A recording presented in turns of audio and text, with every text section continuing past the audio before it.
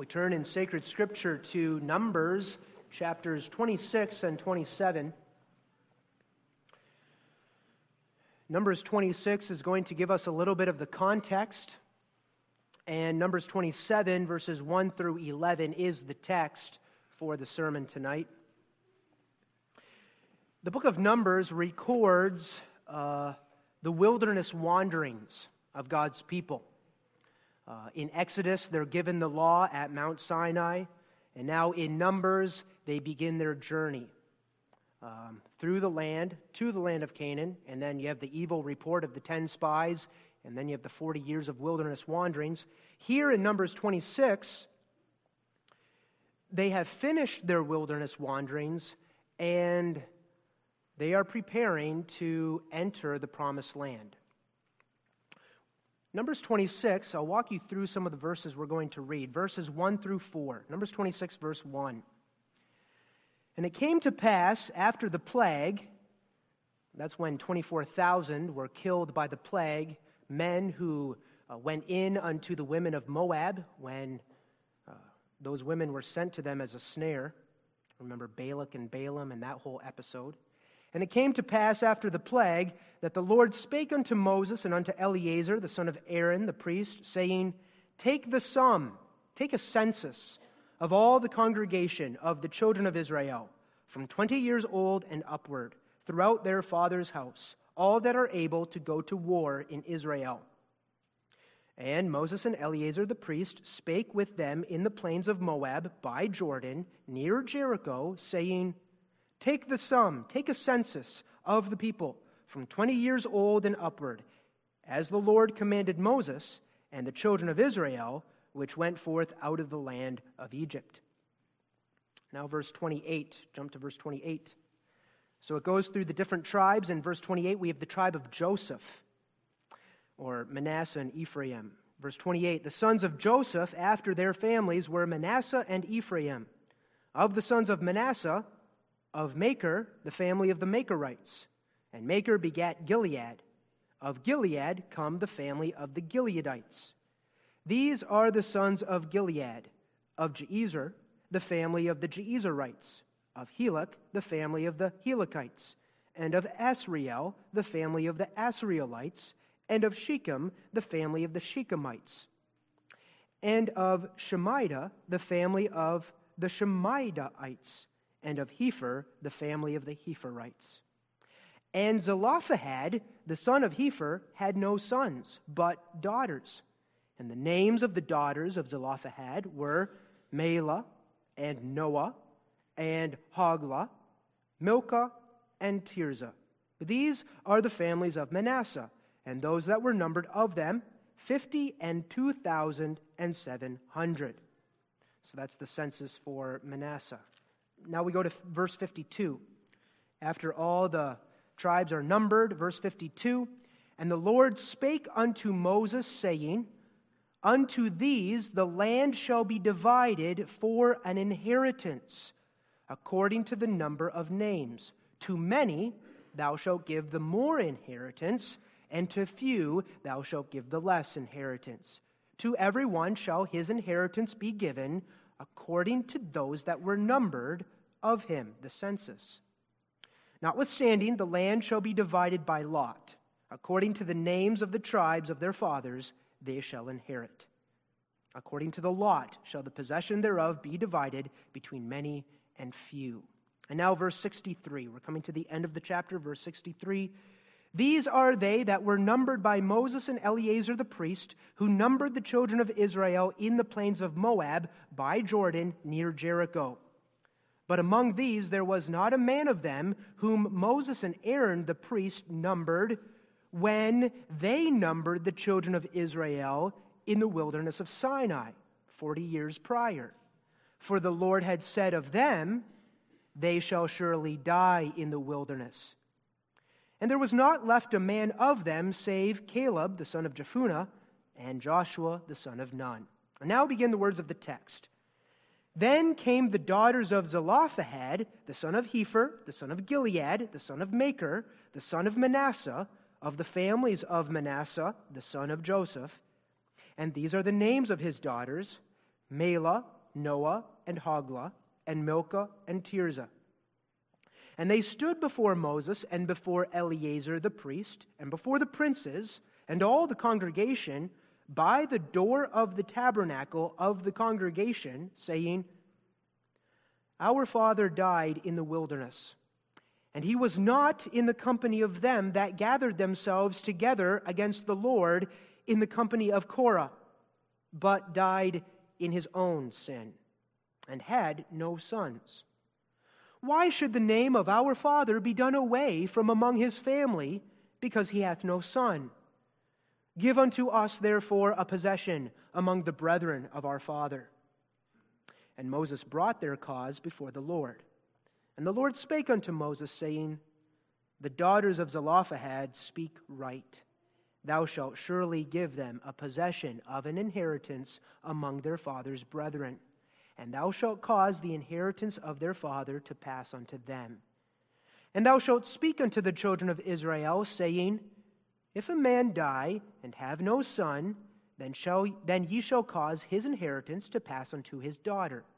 And if he have no daughter, then ye shall give his inheritance unto his brethren. And if he have no brethren, then shall ye give his inheritance unto his father's brethren. And if his father have no brethren, then ye shall give his inheritance unto his kinsman that is next to him of his family, and he shall possess it. And it shall be unto the children of Israel a statute of judgment, as the Lord commanded Moses. So far we read God's holy and infallible word. The text is chapter 27, verses 1 through 11. Beloved congregation in our Lord Jesus Christ, it is an extremely joyful occasion when young women come forward before the church and lay claim to their place in the midst of the church. It is an extremely joyful occasion when daughters of the church rise up in the midst of the assembly of God's people and with boldness and confidence declare before God's people and say, I am a child of God. I am a member of God's church. And I too, just like any other mature child of God, deserve the rights and the privileges and obligations of being a communicant member in God's church. It's an extremely joyful occasion when daughters of believers rise up and say, I am a citizen of the kingdom of heaven, and I have come to spiritual maturity of faith, and therefore I have a right and obligation to come to the Lord's Supper. I have a right to enjoy the care and the discipline of the elders, and I have a right to a place among God's people in the church. That's what we've witnessed this evening. Tabby and Megan have stood up in front of the church, and with boldness they have said before all men, I am God's covenant child, and I lay claim to my place among God's people. Usually when we think of confession of faith, we think of a person confessing Christ before men. We think of a person confessing their faith in Jesus Christ. I believe in Christ. But this evening, we can also look at confession of faith this way. Two children of God, with boldness and courage, appearing before the church and laying claim to what they have a right to as believers and as covenant children of God. And I use that kind of language, I emphasize it this way, because when we put it in this kind of language, then we can also see how the passage that we've read this evening fits very well with the occasion of confession of faith. Because this is exactly what these 5 daughters of Zelophehad were doing. With boldness, they approached Moses. They approached the elders of the congregation, and they insisted on their rights as members of God's covenant people. They stood up and insisted that as God's covenant children, they too had a right to part of the inheritance that the Lord was about to give his people. That's how we're going to treat this passage, and that's how we're going to apply it in the preaching tonight. We take as our theme the request of the daughters of Zelophehad. We look at 3 things. First, their bold request. Second, we look how that request is rooted in a strong faith. And then third, we look at God's gracious answer, a glorious answer. I think we might ask the question, why is this passage even recorded for us in Scripture? What's the point? Well, I think we come to appreciate the point, why this is in Scripture, when we look at the book of Numbers as a whole, and we understand where this passage fits in the book of Numbers. The book of Numbers can be divided into two main sections that focus on the two different generations that lived in the wilderness wanderings. In the first section of the book, the focus is on the first generation, the generation that had the opportunity to enter into the promised land of Canaan, but who did not enter into the land of Canaan because of their unbelief. That's the first generation. That was the generation that came out of Egypt, walked through the Red Sea, and within a year and a half, they were at the cusp of entering the land of Canaan. And then they heard the report of the 10 spies, that evil report in which they complained that the land was filled with giants, and the cities were strong and fortified. They could never be defeated. And this was the generation that responded by refusing to believe in God's promises and who instead longed to return to Egypt. That was the first generation. That was the generation that consisted of many with whom God was not well pleased. That was the generation of the likes of Korah, Dathan, and Abiram who rebelled against God. And that was the generation that, as chastisement and punishment for their unbelief, they had to wander in the wilderness for 40 years until all the men, all the people who were 20 and older, died off or were killed.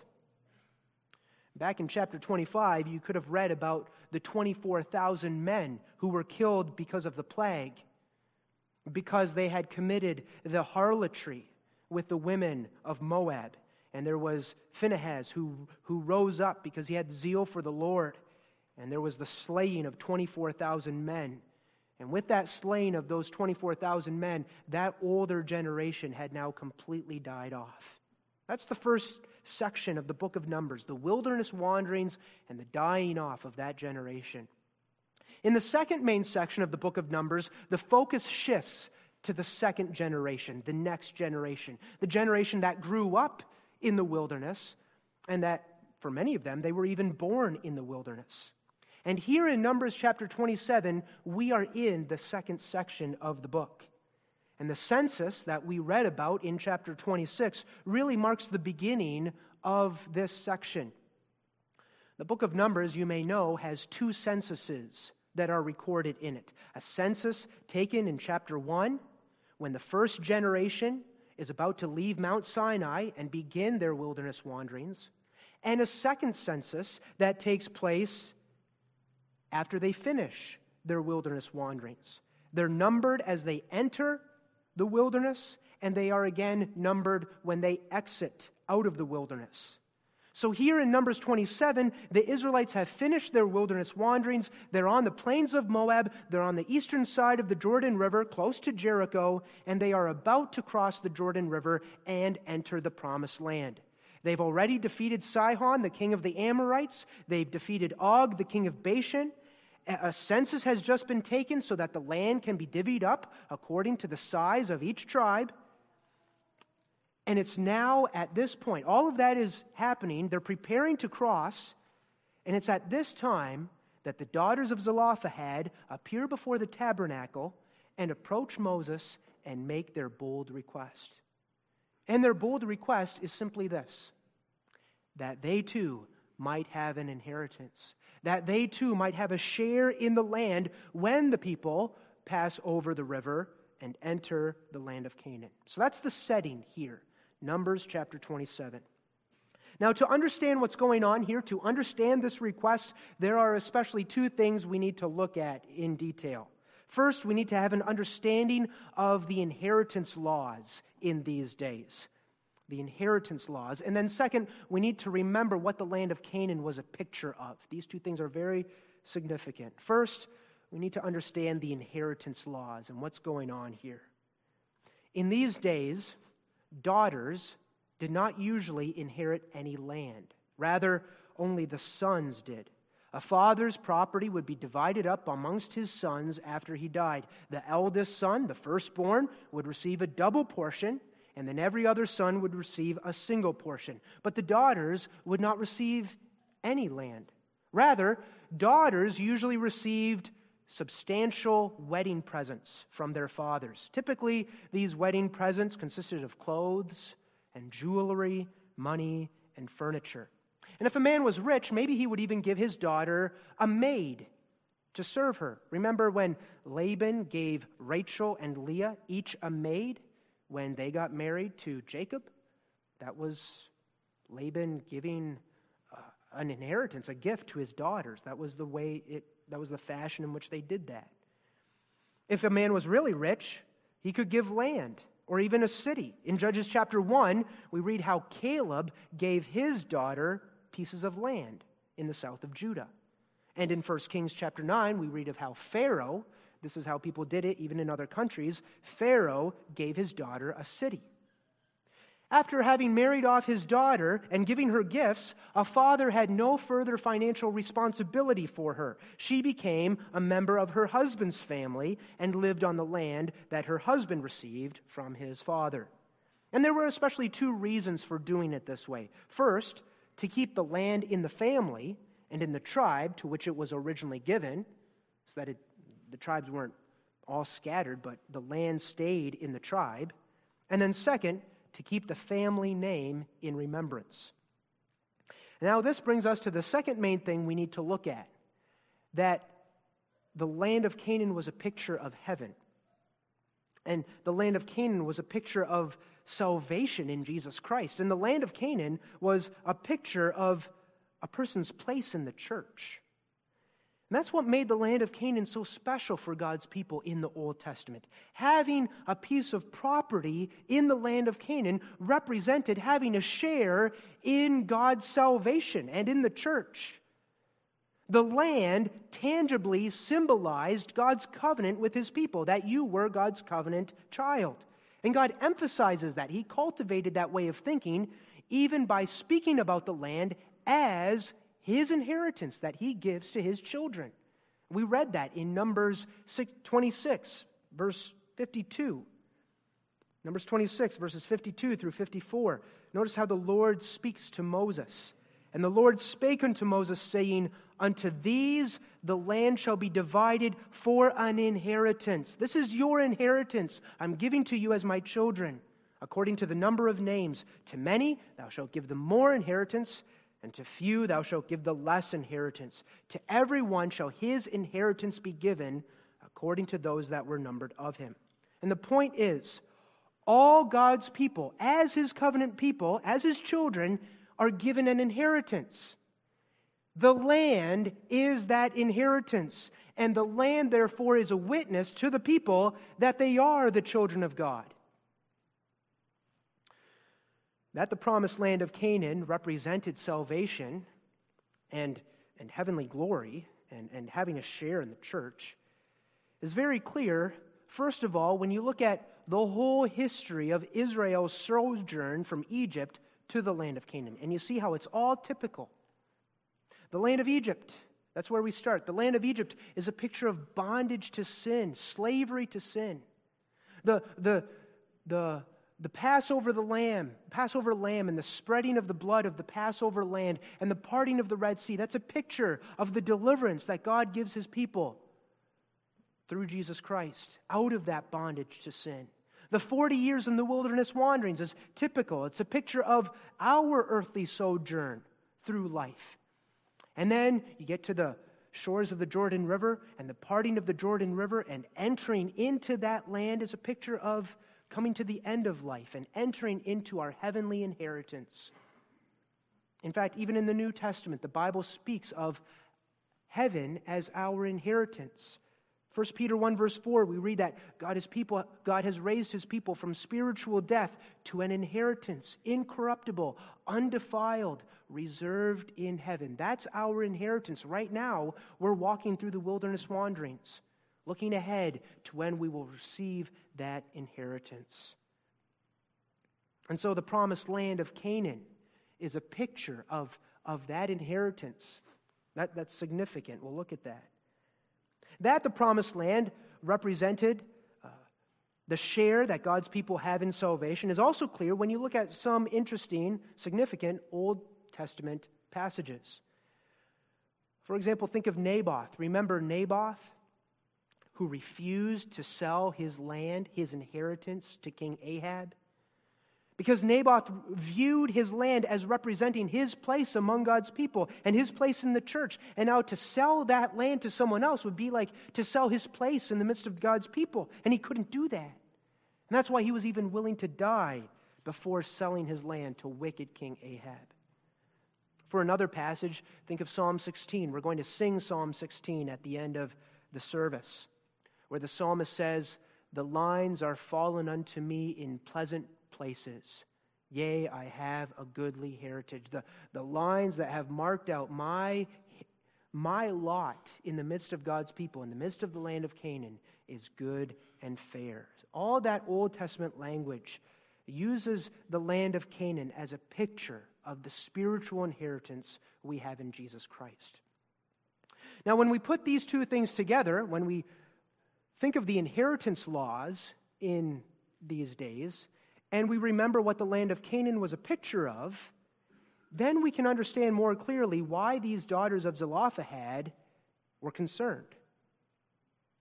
Their father had died in the wilderness. They didn't have any brothers to inherit the land that should have been allotted to their father. Therefore, with no one to inherit the land that should have been portioned out for their father was now going to be lost among all the other families from the tribe of Manasseh. And what's the result going to be if that should happen? If that's what happens, the result is this, that when the Israelites cross the Jordan River and the land is divided up, there stand the 5 daughters of Zelophehad without any land to stand on. Can you imagine that? These daughters of Zelophehad were children of God. They're part of God's covenant people, and they were daughters with a remarkable faith. And now they're looking ahead to the land of Canaan and realizing that there's not going to be a place for them in the land as things stand right now. And that's going to be a gross injustice. That's going to be a gross injustice for 2 reasons. First, Zelophehad's name is going to be cut off. And then second, for his daughters, having no land in the promised land of Canaan is going to communicate to them that they have no share among God's people. They have no part in God's covenant. And it's precisely for that reason that these daughters say what they do in verse 3. Notice what they say in verse 3, striking language.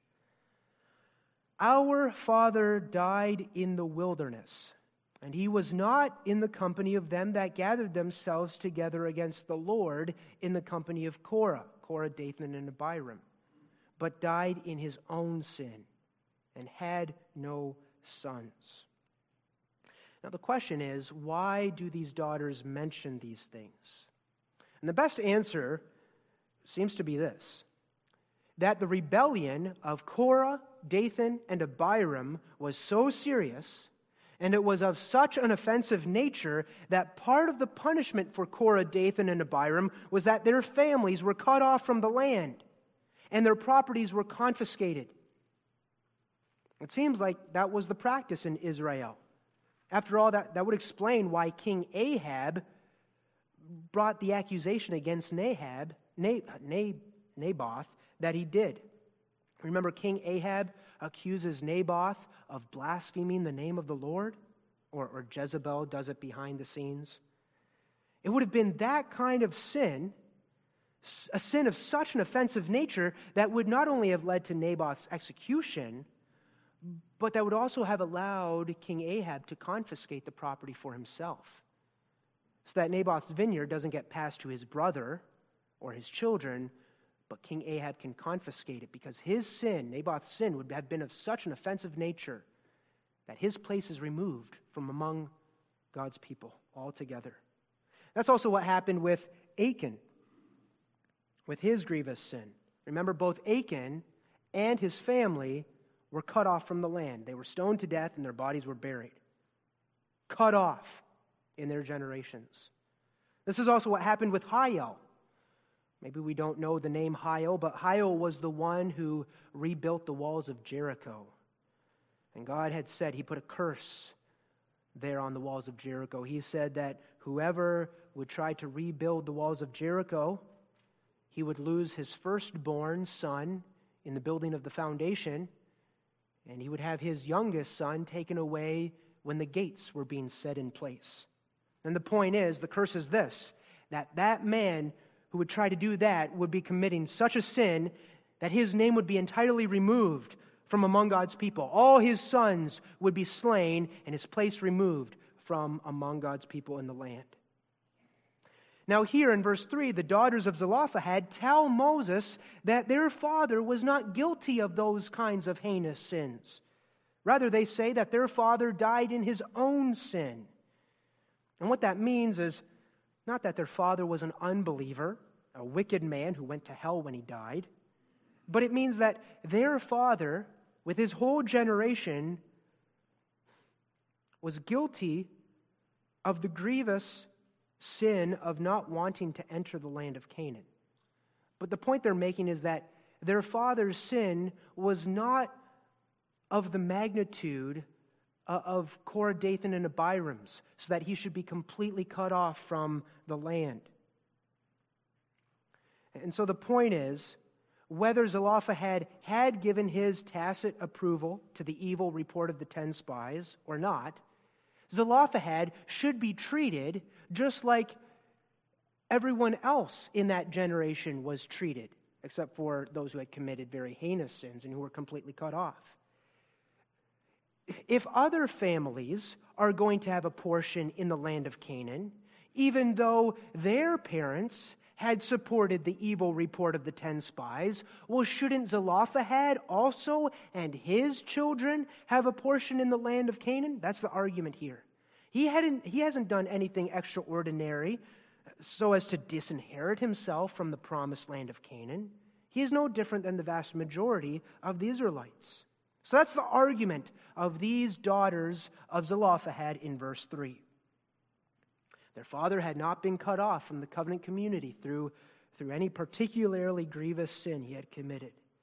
Therefore, Jehovah was still Zelophehad's God and the God of his family. Therefore, God's promises were still for Zelophehad's daughters. Remember, God had promised that he would give to Abraham and his seed the land of Canaan as an inheritance. And that promise still applied to Zelophehad's daughters. And so now in Numbers 27, Zelophehad's daughters approach Moses in faith, and they approach Moses with the purpose of holding God to his promises. If Zelophehad's name is allowed to disappear out of the land of Canaan, then God is not keeping his promises to his people, at least not to us 5 daughters. And so these daughters come forward and make their bold request. That's the bold request of Zelophehad's daughters. And now that's exactly what makes this passage also so fitting for the occasion tonight, confession of faith. Because there are parallels between this passage and what we have in confession of faith. With confession of faith, you also have 2 things. First, you have laws. Just like they had inheritance laws in the Old Testament, so we have laws today. The law being that if you don't confess faith in Jesus Christ, you don't have a right to the full privileges of a communicant member. If you don't confess faith in Jesus Christ, you are in fact denying Jesus Christ and showing yourself, by your lack of confession, to be outside the kingdom of heaven. And then second, you have the privileges that come with being a communicant member. Namely, you have a right to the Lord's Supper table. You have a right to be treated as a confessing member with all its benefits and responsibilities. And all these things are earthly indications, these things are witnesses to us that we are members of the Church of Jesus Christ, we are members of God's covenant, and partakers of the salvation in Jesus Christ. That's communicated at the Lord's Supper. In the Old Testament, if you didn't have a piece of land, It was a sign you didn't share in God's covenant. And it's the same thing in the New Testament. If you aren't a member of an instituted church, it's a sign that that you don't have a share in God's covenant. So there's parallel here between this Old Testament event and confession of faith. And with confession of faith, what Megan and Tabby did was very bold. And when Megan and Tabby came up to an elder and said, I'd like to appear before the consistory to make confession of faith, that request was very bold. Because what Tabby and Megan were saying was this: it's my right to come to the Lord's Supper. It's my right to be a communicant member here in church because I'm a believer. This is what God has made me to be. I am one of God's children. I'm the covenant child of God, and I have a right in Jesus Christ on the basis of His shed blood on the cross, which was shed for me. I have a right to enjoy the blessings of God's covenant as they are experienced and enjoyed here in this congregation. I have a right to these blessings, and I have the obligation to make use of these blessings too. And congregation, to have that kind of an attitude pleases our covenant God. That's what God wants us to do. God wants us to lay claim to the blessings we have in Jesus Christ. God wants us to own who we are in Jesus Christ and enjoy the rights and the obligations that are given us in Jesus Christ. To have that kind of an attitude pleases God. And to have that kind of an attitude and to make confession of faith for that reason is a demonstration of strong faith. And that's exactly what we see in the daughters of Zelophehad. Their bold request was rooted in a strong faith. I think we can see that quite clearly just from the nature of the case. These daughters wanted to have a share in the promised land. They cared deeply about the promised land. They cared so much that they were moved to bring their case before Moses. And think about that. That would have taken some courage and boldness. For 5 young ladies to appear before Moses face to face, Moses, who had stood face to face with God on Mount Sinai, Moses, who was the leader of 2 million people. And here they are approaching Moses. For these 5 young ladies to appear before Eleazar the priest and before the 70 elders whom Moses had appointed to help him in his work. Just imagine being a young person, young adult, having to appear before consistory, and there's not just 7, but there's 70 that you have to appear before. That takes boldness. And what were these women doing? They were really bringing a protest. That's really what this was. It was like a protest that a woman might bring before synod. I'm protesting what's happening because we're being left out. That takes boldness. And when done properly, when done with a concern for the church, an action like that takes strong faith. But their strong faith also comes out in a few very specific ways in the passage. I've got 3 things here. First, notice once again what these women say at the end of verse 3. Verse 3, let's read it again. Our father died in the wilderness, and he was not in the company of them that gathered themselves together against the Lord in the company of Korah, but died in his own sin and had no sons. He died in his own sin. Now, we already explained that that's referring to the fact that this man did not commit such a grievous sin that would cause him to be disinherited. Rather, this man was on an equal plane, you might say, with all the others of that generation who died in their sin, and yet whose children were still going to receive an inheritance in the promised land of Canaan. But leaving that issue aside, notice something else these words reveal. He died in his own sin. These words reveal that these 5 young women appreciate the seriousness of the sin of their father and his generation. Their father didn't die in the wilderness because of bad luck or because of a chance or because a poisonous snake bit him or whatever it may be. Their father died in the wilderness because he, with his generation as a whole, were characterized by unbelief. He died in his sin. As a member of that whole generation, their father died in the wilderness because of his sin, a sin that characterized that generation as a whole. And the point now is, these women know their history, and they have profited from it spiritually. They take God's side. They said God is right in how he dealt with all our parents in the wilderness, so that they all died in the wilderness. God was right. He was faithful, making them wander for 40 years. God is just. That's what they're saying here in verse 3. So that shows their strong faith. They take God's side in what God did with his people in the wilderness. Second, their strong faith comes to expression in the fact that these 5 young ladies fully expected to receive the land. Now here, in Numbers 27, they're on the east side of the Jordan River, and there is some land that has already been conquered. It's land that's been conquered on the east side of the Jordan River, of Sihon and the Amorites and the Og, king of Bashan. And in fact, it's on this eastern side of the Jordan River where these daughters are going to receive their land. Half the tribe of Manasseh was on the eastern side of the Jordan River, but they didn't know that yet. But at this specific time in the history, not 1 square inch of the land of Canaan itself, the land of Canaan proper, you might say, has been conquered. And the thing is, nothing has changed over the last 40 years. The giants, the sons of Anak, they're still in the land. These strong, fortified cities are still just as strong as they were, if not stronger than they were 40 years earlier. But you see, these women had faith. They believed that whatever the odds might be from man's perspective, God would fulfill his promise, and he would give them the promised land. And they had such faith that even before 1 square inch is conquered, before they even cross the Jordan, they're asking Moses to make sure they get their portion. You see, that shows strong faith. Third, their strong faith comes to expression in the fact that they base their request on God's covenant promises. They don't come to Moses arguing that they need a portion in the land because otherwise they're going to be dirt poor, although that would have really been the case. They would have been vagabonds in the land, but that's not what they say.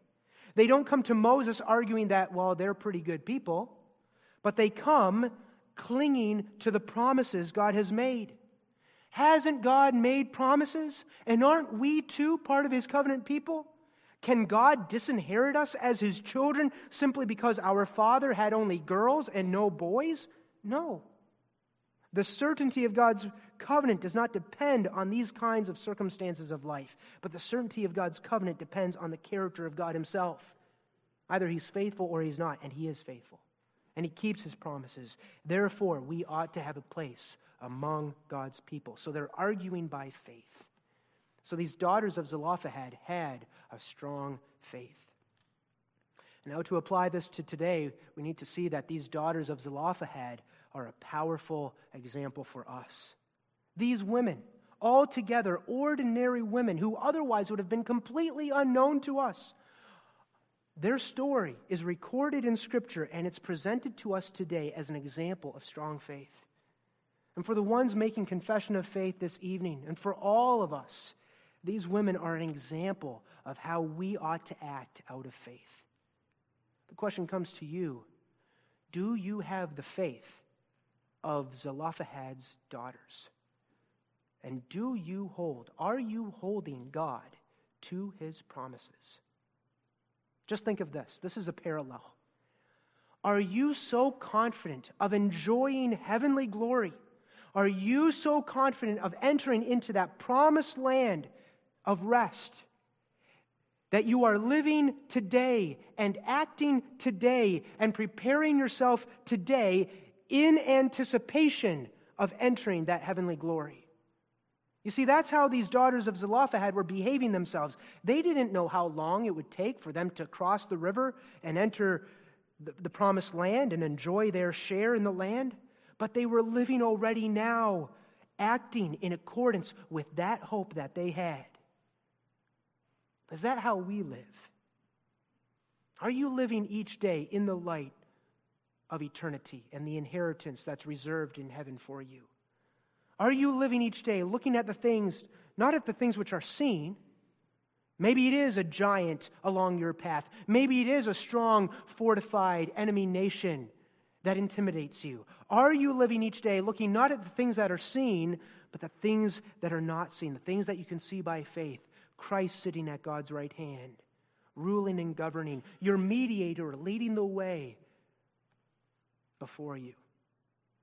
Are you living each day not concerned with how other people might view you, but simply acting out of faith and obedience? That's how these 5 daughters of Zelophehad were living. Are we living according to God's promises?